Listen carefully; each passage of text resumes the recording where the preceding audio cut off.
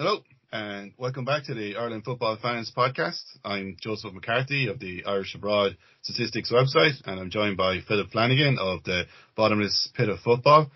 We're going to discuss the two Ireland squads that were announced today. Stephen Kenny has announced a squad of 25 players to take on the formidable duo of France and the Netherlands, and the under-21 manager Jim Crawford has likewise named a squad of 25 players to face Turkey and San Marino in Cork's Turner's Cross. Phil, it's good to talk to you again. How have you been? Joe, all good. Good to talk to you. Looking forward to the international break, as painful as it may be, but still always looking forward to it.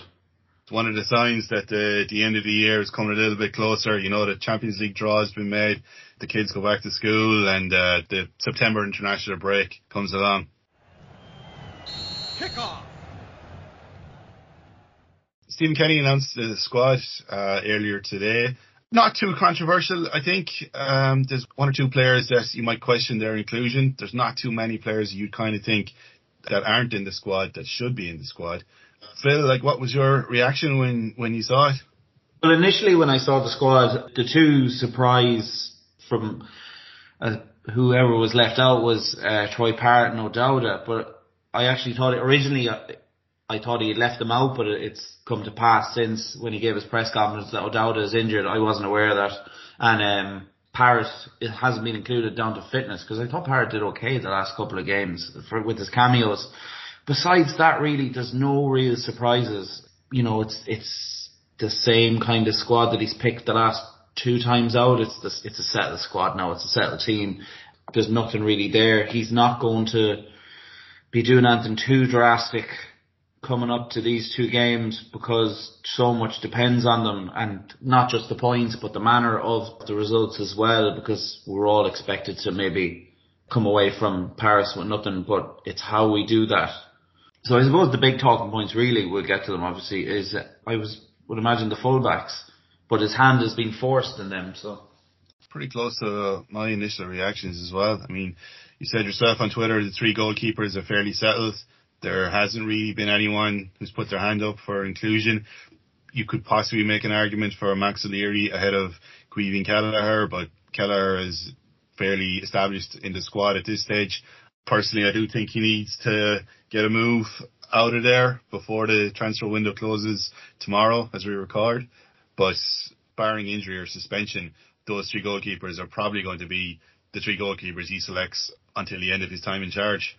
Yeah, just on the Kelleher thing. Now, I could be miles off here, but at the end of last season and during the summer, there was definitely murmurs that Kelleher was going to be let go, and there was a price put around roughly 25 million. You know, I think even Klopp had a few comments about him leaving, and that just kind of died all of a sudden once the transfer window opened. Now, it's pure speculation on my part, but I do wonder, are they considering letting Alisson go next summer? Because there was talk that he was being looked at by a couple of the Saudi clubs. He demanded a huge fee. They've got a long time out of him, and obviously it's very hard, as we've seen, to turn down the money because it's lucrative. They'll make their transfer fee back. They'll probably make a profit on him. And I'm just wondering, is that in the back of their heads, and is that why the talk of Caoimhín Kelleher's move gone very quiet? Because they have nearly a ready-made successor there. It's just speculation on my part, but that wouldn't surprise me one bit. Because as you can see, the one thing that the Saudis have shown everyone is that everybody has a price, and clubs are willing to deal when silly money is offered up. It's interesting. It's a possibility. Look, Alisson, he's not going to stay at Liverpool forever. I mean, no player does, as we've seen just in this transfer window. And Kelleher, he's been there long enough that he's the obvious successor, and with the size of the transfer fee a player like Alisson would command, especially if it's to a club in Saudi Arabia who are spending, as you say, silly money, that could possibly be invested elsewhere in the pitch. It's just one to keep an eye on, because the chatter kind of died all of a sudden and never came back round for a player that we were all nearly sure was going to be on the move at the end of last season. Not just for his international career, but for his club career. I mean, when you think that Gavin Bazunu is, nearly 3 years younger than him and has 5 times the career appearances. Kelleher has 22 and Bazunu has 125.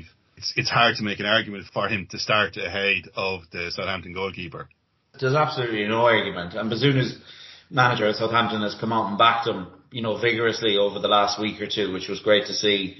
Like, he is still so young, but every game he plays, he's going to learn something, and hopefully he'll mature.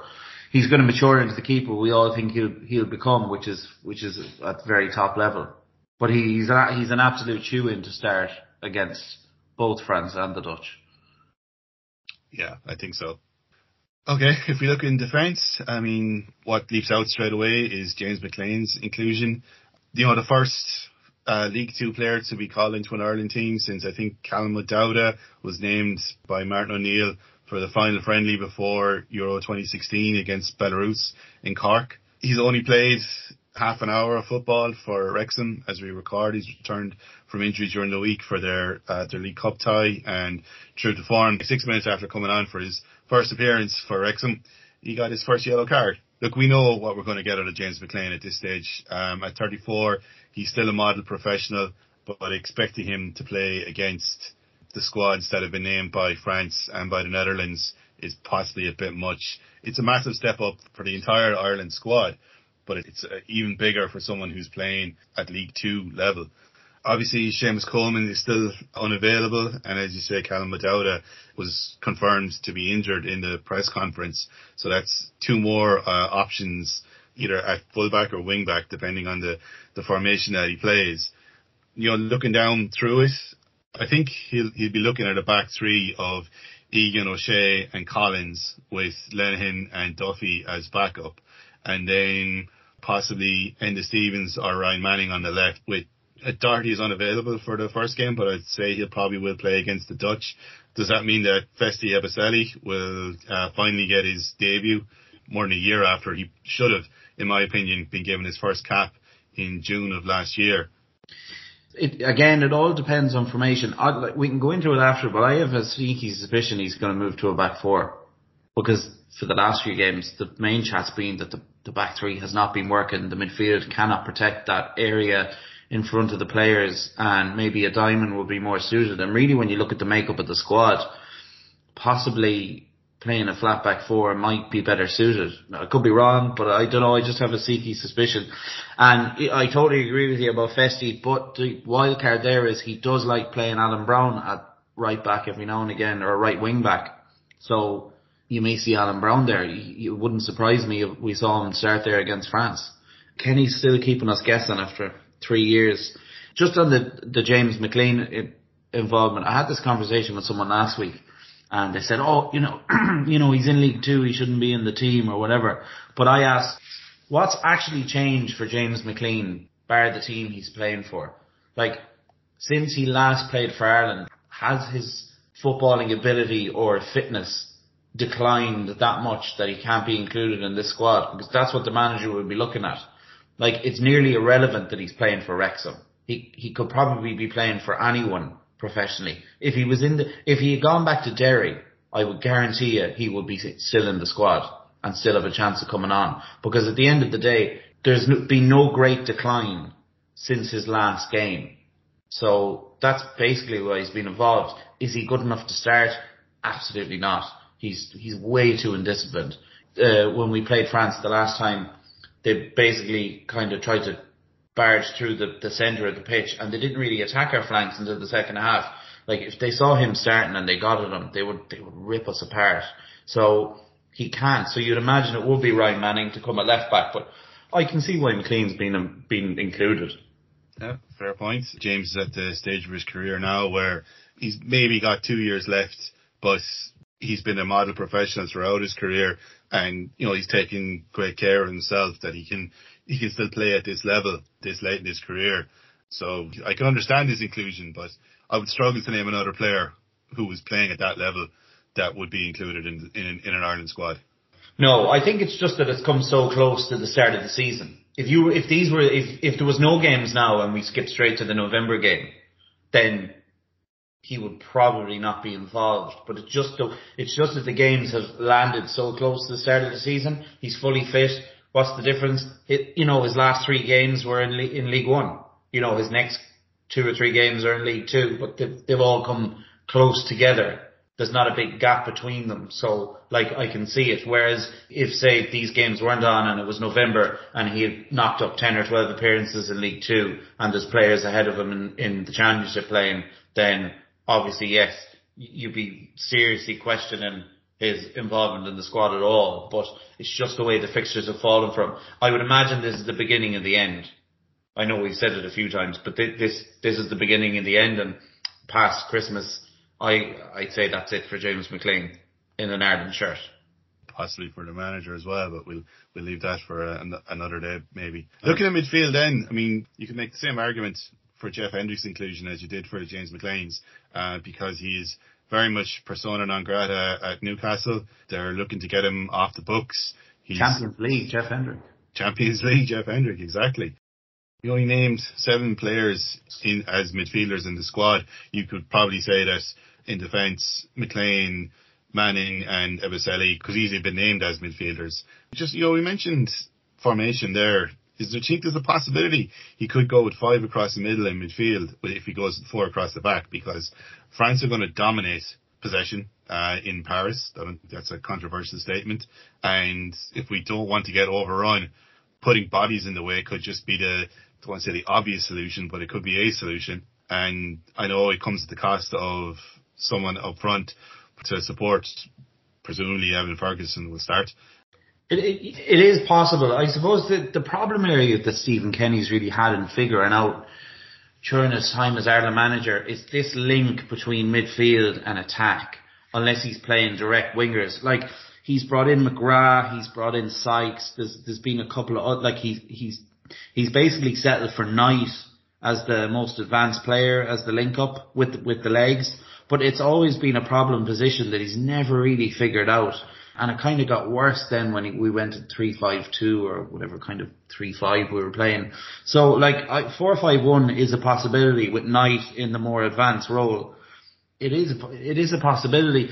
Our midfield is fine, but there's not a lot of creativity in our midfield. So Smallbone has a fairly good range of passing, but he's all about legs and moving the ball quickly. You'd argue Malumbi the same. Knight would be technically good, but again, there's not a huge amount of goals in midfield, and Cullen, plays as a 6 or whatever and tries to dictate play. McGrath won't really see much time, so it's just looking at the midfield. It just looks, I don't want to say boring, but it just looks a bit flat. It's probably our weakest spot on the pitch now, which a couple of years ago when we looked at the likes of Malumbi and Knight coming through, we thought maybe it would be our strongest. I think if I asked you to pick our best midfielder out of the 7 that are there, you'd struggle a little to do it because there's no one player that's outstanding. Now, the opposite side of that is that there's no one, I don't think you could pick the worst player in midfield either.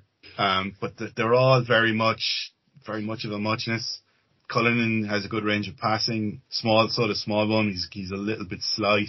McGrath gets about a bit. He is a bit of a goal threat as well. Malumbi, great runner, great engine on him, but he can be a bit rash in the tackle.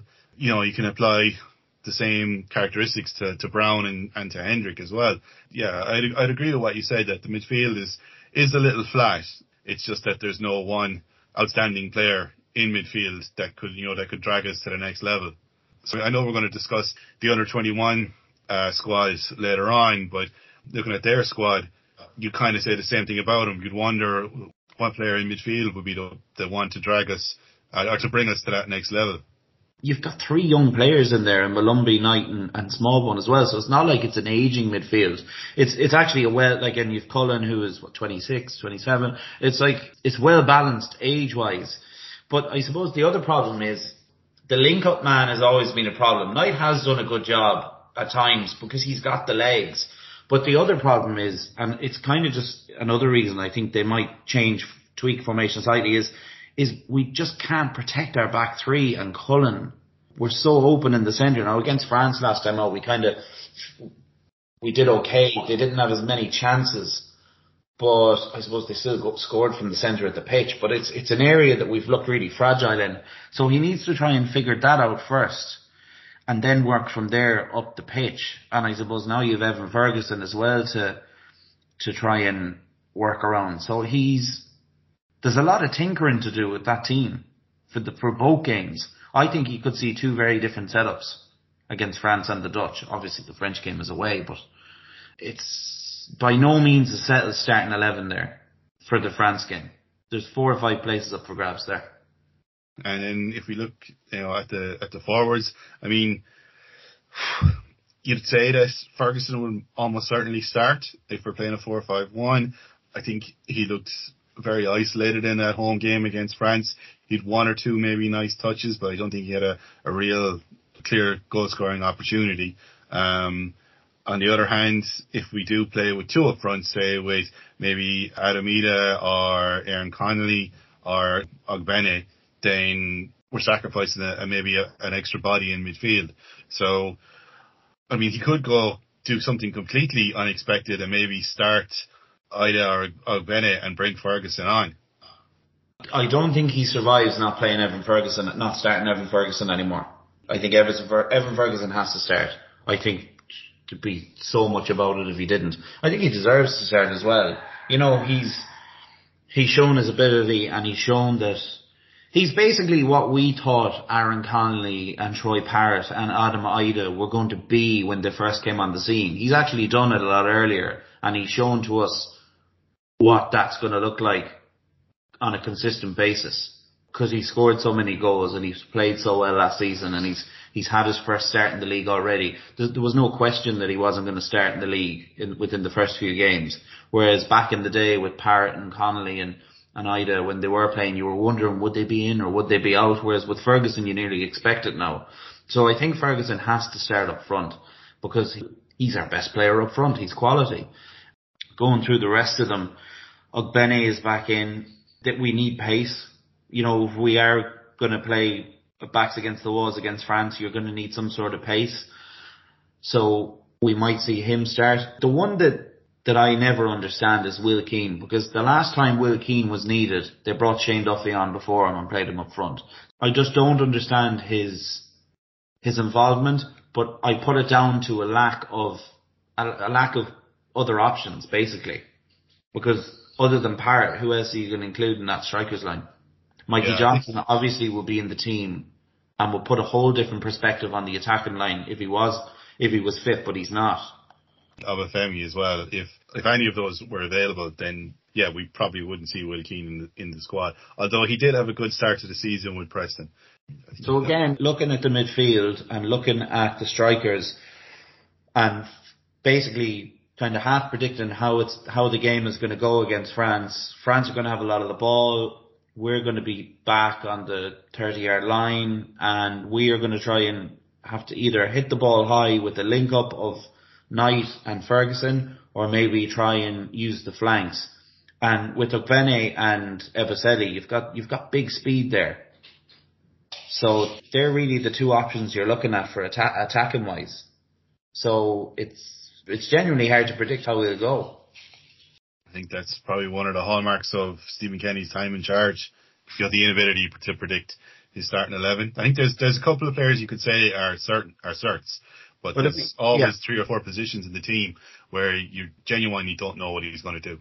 Yeah, well, just quickly for the France game, Bizzuto in goal, nailed on. Egan and Collins, I would say, nailed on. Cullen and Knight, or Cullen and Malumbi, and Ferguson. You've 4 or 5 spaces there. Like, is there a possibility Darrell O'Shea can play left back, can't he? I think he can play both full back positions, I think. Yes, you could see Darrell O'Shea play left back and James McLean play ahead of him if it was a 4. And you could see Obaseli and maybe Ogbene. It's hard to know. He doesn't know himself. That's possible. I know. Hopefully John O'Shea knows. Yeah. And then even looking ahead to the Dutch game, you'd think Doherty will come in. There's been a little bit of talk on the Ireland forums that Egan could get rested because he's on 2 yellows, and if he gets booked against the French, he won't play against the Dutch. but I don't think he'll go that far. I think Egan he's talked before that Egan is almost central to how he wants to build play from the back, that he's just such a good passer of the ball. He has to play, and it's up to Kenny to pick a midfield that's going to protect that defence and not have Egan roaming too far out and making silly challenges. It's up to Kenny to do that. So I think he definitely plays. And the quality of the cover is there if he does go, because O'Shea and Collins are two really good defenders, and Lenihan. And Shane Duffy, he's gone to a team where he's obviously impressed, got reassurances, and he started the season really well. And he's playing week in, week out. And I would absolutely have Shane Duffy in the squad playing week in, week out, because he's a character, and never mind the fact that you can throw him up front. He is dependable. He might be dependable all the time, but he is dependable a lot of the time. He's got more good attributes than bad attributes, let's put it that way. I think he's one of those players that needs games, and that's what he hasn't gotten over the last 2, maybe even 3 seasons. But the move to Norwich seems to have revitalised him. I think Norwich are definitely going to challenge at the top of the table in the Championship, and he's going to be a big part of that. And I'm glad to see him back in the squad, genuinely.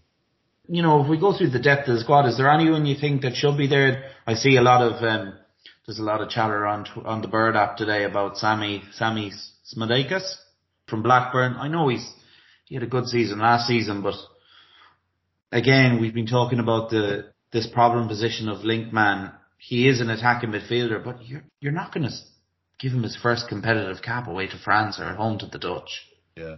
One player I thought had a chance of a call-up is Austin FC's John Gallagher. He's playing regularly for the MLS side. He's creating chances and he's scoring goals. He was their representative in the MLS All-Star team that played Arsenal during the Premier League pre-season. So I think there's very little more he could do to merit a call-up while he's playing in the USA. But doesn't appear to be in the manager's thoughts at all. No, I doubt he's even being looked at, to be honest with you. Like, you do wonder at this stage or phase of Kenny's tenure as Ireland manager, just how much he is looking at new players that wouldn't be involved in the under-21s. I know that sounds a bit daft, but he's in self-preservation mode for the last year, and these are 2-3 huge games coming up. He's not really going to be looking, unless someone came on the scene and was like Evan Ferguson did, he's not really going to be looking elsewhere, I don't think, because he has a fairly settled 30 players. I'm moving away from the squad and looking at the 2 fixtures and the results. It's, I think, an optimistic view would say we might get 1 point out of the 2 games. I don't think anyone thinks we're going to get anything off the French in Paris. They have a formidable squad. They have a ridiculous recent record, and I don't think this squad, this team and this manager are going to come away with a win. But do you think that 0 points in the 2 games will be the end of his time in charge? Yes. 0 points from 2 games, yes. Yeah, I think so. And I'm looking at that New Zealand game as well that was thrown in there. For what purpose, I don't know, because is that New Zealand game after the Greece game? Yeah, we don't play the final fixture in the group. The same night that we play New Zealand, France are playing Greece in Athens, and the Netherlands are going to Faro to play Gibraltar. So unless we're 3 points ahead of the Netherlands before that game, we're not going to be finishing ahead of the Dutch. Yeah, I suppose they wanted a game. It's an international break, but I think they may be seeing that as an opportunity as well. If things go totally pear-shaped for Kenny in the next 2 games, that could be an opportunity to unveil someone. Maybe. I'm just thinking ahead here now. I'm thinking in worst possible case scenario. To be honest, I don't think we're going to get any points from the 2 games. I think there's no shame in not getting any points from France away. It's France away. I know Greece gave them a bit of a going, but succumbed to them eventually. It's the manner of how we go out and play. Usually we kind of play okay. We've played okay against the big teams under Kenny away from home. We saw with Portugal and that. Serbia, we were unlucky with it's so long ago now, but with the keeper error from Travers. But I think what will do the most damage is the Dutch game. I'm hearing this about the Dutch. The Dutch aren't great, and they haven't been great. but they have killers in the team. Like, it is a team of big names, and Coleman needs a win. You know, they're not that happy with him. They haven't been playing well. They got pasted by France. He needs a win. We concede an awful lot of goals at home, especially from range. And I think we're nearly the perfect opponents for them, because we're not minnows yet. And a 1 or a 2 or 3-0 win against us away from home will be something that he can take to the bank. You know, just going through their squad there, like players that stand out, they've De Vrij, they've Van Dijk. Obviously Van Dijk hasn't started the season that well. They've Ake, De Ligt, Botman. Botman's been great for Newcastle, bar the last game with his mistakes. Van de Ven has got off to a flyer with Tottenham. I won't go through the whole squad, but again, De Jong, Koopmeiners, Depay is getting, not like Atletico are absolutely banging in goals. Depay is there doing that. Up front, I suppose, is where they don't have that much firepower, but they still have Gakpo, Matson's there from Chelsea. So, like, there's enough in the team to score a couple of goals against us. And if we go a goal down against the Dutch, it's going to be fairly deflating. So, very long-winded answer, but I think no points and he gets the chop. Brutally honest. Yeah. Well, that would mean if Stephen Kenny doesn't make it to the end of the month still in charge, it'll probably mean a caretaker in charge for the 2 games in October, at home to Greece and away to Gibraltar, which isn't the worst introduction to international football, before we go to Amsterdam in November to play the Netherlands, and then finish the year with a home game against New Zealand. So 3 of those last 4 games are winnable. 1 is almost certainly a win. So that could be attractive to a potential candidate. No, maybe they don't. Like, I could be wrong. Maybe they stick with them for the October games as well, because they are so close. But I still would stick with my prediction of no points against the 2 teams. And again, they're 2 very good teams. It all depends on the manner of how they play, because, you know, the FAI, they think in terms of financials as well. And I see they've grouped the New Zealand ticket with the Greece ticket now. You lose your next 2 games poorly, like, the gloss is gone off it, really. You know, it's, you know, for the first 2 years it was exciting because all these players were coming through and there was a buzz, but that buzz is definitely gone. We talked about in the last pod, even like the staunchest Kenny supporters are kind of, I wouldn't say getting fed up, but they're not exactly, you know, there's nothing exciting, there's nothing new. So the FAI would have been looking at that for the last 4 or 5 months as well, like we have been. I'm wondering, if there is a replacement to be made, who will they get? And they'll be looking at timelines and when to bring them in. And as you said, there's a couple of games there at the end of the year that aren't too bad. So it's, again, this is all worst case scenario. There'd be nothing more than I'd love for us to go and stifle the French 0-0 and maybe draw with the Dutch as well, or even nick a goal. You know, there's always hope, but it's just on form and everything else, it just points to no points, I'm afraid. Sorry, I'm such a downer, everybody. No, it's not just, are you being a downer or are you being realistic? You know, what's the positives, I would say, or the maybe something we can look at is the Dutch have lost 4 of their last 5 games. Okay, one of them was on penalties against Argentina, and Croatia took them to extra time in the Nations League in June. Their only win this year was at home against Gibraltar, which you would expect them to win. You know, before that loss to Argentina in December, they hadn't lost in more than a year since the 2-0 loss to Czechia in June of 2021. So I don't really fancy our chances against the Dutch. I think we'll all have half an eye on their game against Greece the same night that we play France, just to see how they get on against a Greece team that frustrated us and frustrated France and are, you know, currently second in the table in our group and pushing for automatic qualification to the European Championships. Just on the Dutch game, I think we do concede so many goals. We concede to bigger teams at home. And if you were to ask me, if the Dutch went 1-0 up, would we score 2? It's just very hard to see. I think our best bet will be obviously the old school way of just keeping it tight and maybe getting a draw, but that's the worry. I'd be nearly more confident that we keep a clean sheet against France, because we're going away with the mentality of we can't concede first. Whereas at home, the team will be slightly pressured to play a more expansive attacking game because we're the home team. And that's where you can get caught out. And if they do get caught out, that's just the big worry. Lithuania, we kept a clean sheet. Gibraltar, Scotland, a 3-0, but not many others besides that. The biggest one, I suppose, back a couple of years ago was the Portugal game. But that was it really. So that's the big worry.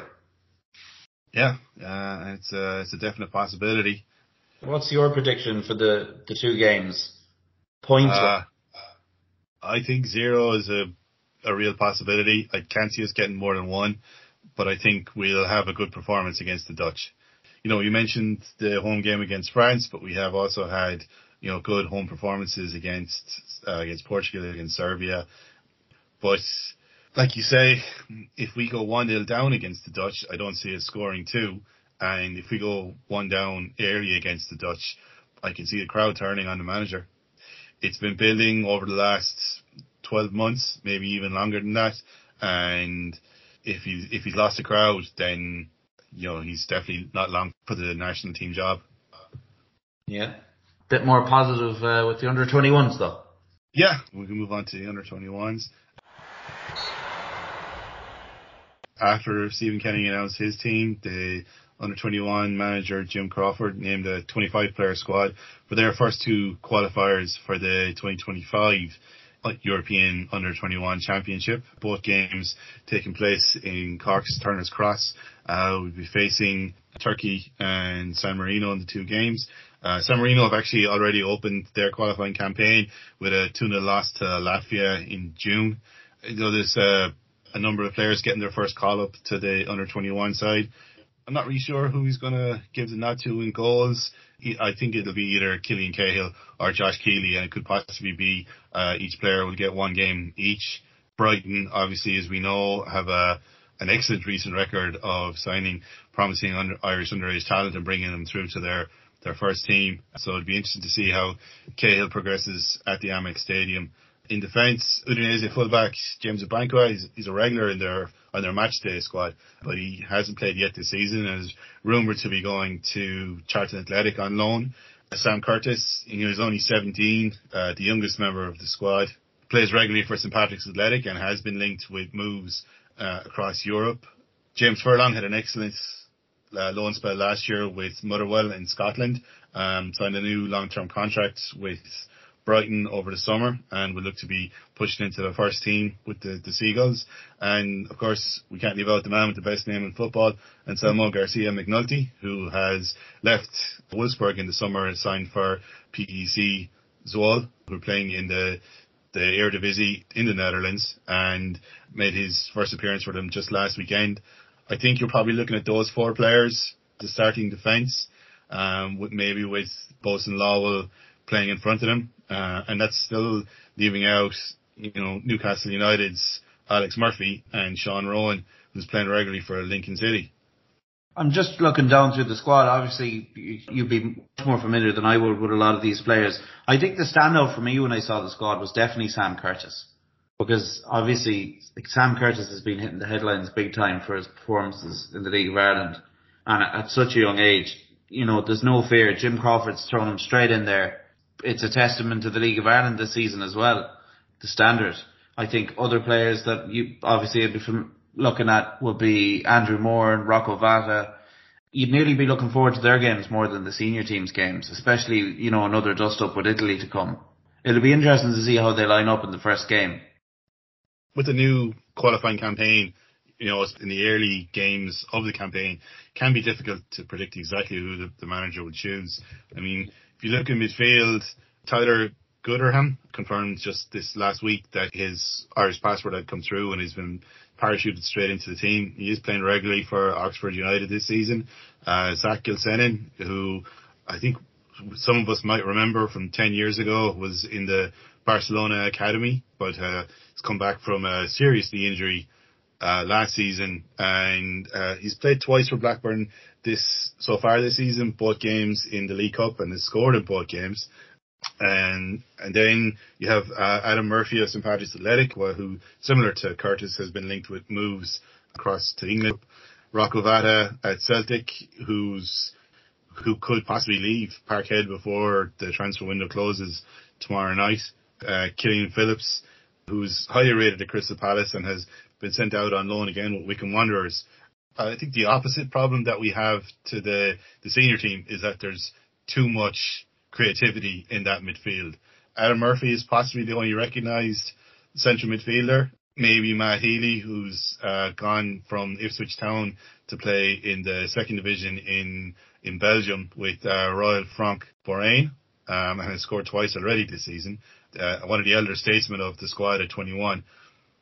Exclusion-wise, is there a few names that you thought might appear that haven't popped up? I think back to someone like your favourite, Mibu Udebeko, who's been released by West Ham. He's gone abroad. Is there anyone else that you thought maybe would make an appearance that hasn't? Are you surprised at? Not really. I mean, the squad, it's a strong-looking squad. I don't think there's anyone off the top of my head. I thought Jack Henry-Francis at Arsenal had a chance of inclusion, but he actually got injured against West Ham about 3 weeks ago. I actually left the ground on crutches. We've moved on from Tom Cannon fairly quickly, I think, as well. Yeah, look, we don't know what's going to happen there. He's linked with a move away from Everton, possibly to Norwich, which to me sounds very strange because he's a goal scorer and Everton haven't scored any goals this season. And I'm not sure how the Goodison Park faithful will react to losing an academy prospect at a time when the team is crying out for a goal scorer. Well, he finished the season last season so well. You know, Preston wanted him back as far as I know, so it seems daft that they'd let him go, but then Everton are a bit of a basket case at the moment, so nothing would surprise me.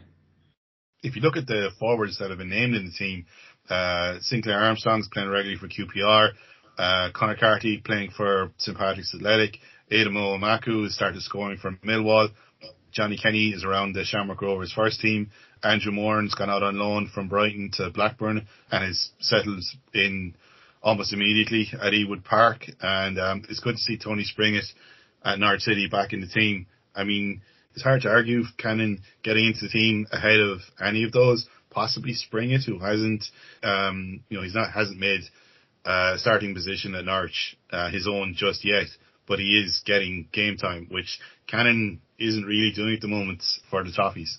Yeah, you get the impression he's kind of done with underage football anyway from murmurs from the end of last season, so I don't think he doesn't seem to be any loss, judging by your analysis of the forwards there. Not currently, no, but by the same token, the national side isn't really in a position to be turning down any promising player. I mean, there's 6 forwards named in that squad.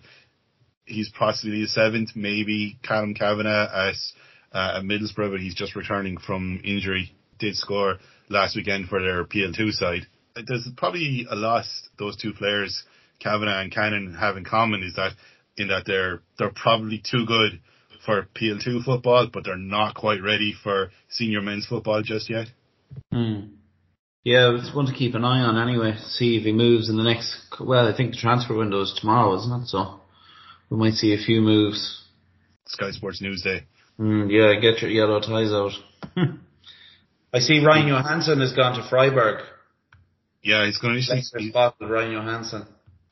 He's initially going to play for their under-23 side, and hopefully he'll make a push into their senior squad. Freiburg are playing in the Europa League this year, so there's a chance that with a stretch squad he could play some Bundesliga or in the German Cup. I suppose there's a lot more. There was such an issue made about the lack of Premier League players last season, and of course you came out with that unbelievable stat that we didn't have a player playing for the first time in how long I can't remember. So we've a good bit of a better presence there now this season with Doherty returning, with Ogbeni getting that was a surprise move to Luton, I think. John Egan is back up there, so there's a few more players up there this season. So hopefully, you'd like to see Ogbeni actually lay claim to his place and be in that team every week. Because I think there's plenty to come from him yet. There's a good bit of potential there. Yep, I think. In our next episode, when we're reviewing the 2 games, the 2 qualifiers, and we probably do need something to cheer us up a little bit, we'll go through the transfers that did take place during the transfer window and maybe pick out a few more of the outstanding ones that took place over the last 3 months. And if James Crew of Pogue McGoal is listening, we haven't forgotten this. Guarantee you Cullen gets sold before the start of the season and he stays at the Championship. And if he doesn't, I'll do a forfeit for you and the next time I'm on. Okay, I'll remember that one.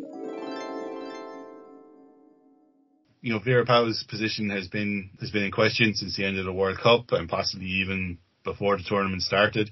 I think it's something that we should spend a little bit more time on that we just don't have for this episode. But my initial reaction to the FAI's statement and to Vera Pauw's response, which came out just before we started recording, is that the FAI actually did approach this correctly. I think they've learned from previous mistakes where managers were given contracts beyond tournaments, and it came back to bite them. The review process seems to have been fairly thorough, but Vera Pauw has alleged in her response that the decision was already made. My own opinion is that they were looking for reasons to keep her on. If we decide to let her go, what reasons would we have to keep her on, rather than if you decide to keep her, what reasons would you have to let her go? You know, they were looking for reasons not to do it, and they didn't find enough, or the reasons that they found weren't strong enough to keep her in a job. And unfortunately, she's been mutually consented and further endeavoured. So, you know, Eileen Gleeson has been appointed on a caretaker basis. She's going to be leading the team out for possibly their biggest home crowd ever in Aviva Stadium against Northern Ireland in a couple of weeks. I hope to be there. Maybe when we review the opening round of the Women's Nations League, that might be a bit more appropriate time to discuss the Vera Pauw situation. I look forward to yourself and Mark getting into the nitty-gritty of it, basically going through the whole process. From a very casual fan, I would say, I don't really have any massive opinion, but I would say once you lose the dressing room, there's no coming back. It's the same in men's football. You lose the dressing room, you're gone. And she lost the dressing room, maybe before the World Cup, maybe during it, certainly after it. So there's nowhere she can go. So I can understand the decision, rightly or wrongly, but that's the way football works. Oh, unfortunately, so yes.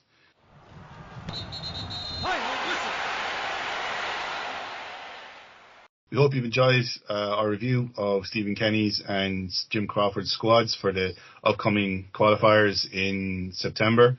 We're looking forward to all 4 games for the senior men's and under-21 squad, and as well as 2 friendlies for the under-19s against Bosnia. The squad for that hasn't been announced as we record, but we're hoping to see it early next week. I want to thank Phil for joining me on the episode. You can follow him on Phil Flanagan.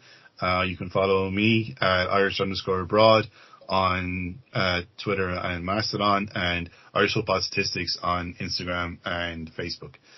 We'll be back to review the qualifiers in a few weeks' time. We look forward to talking to you then. Take care.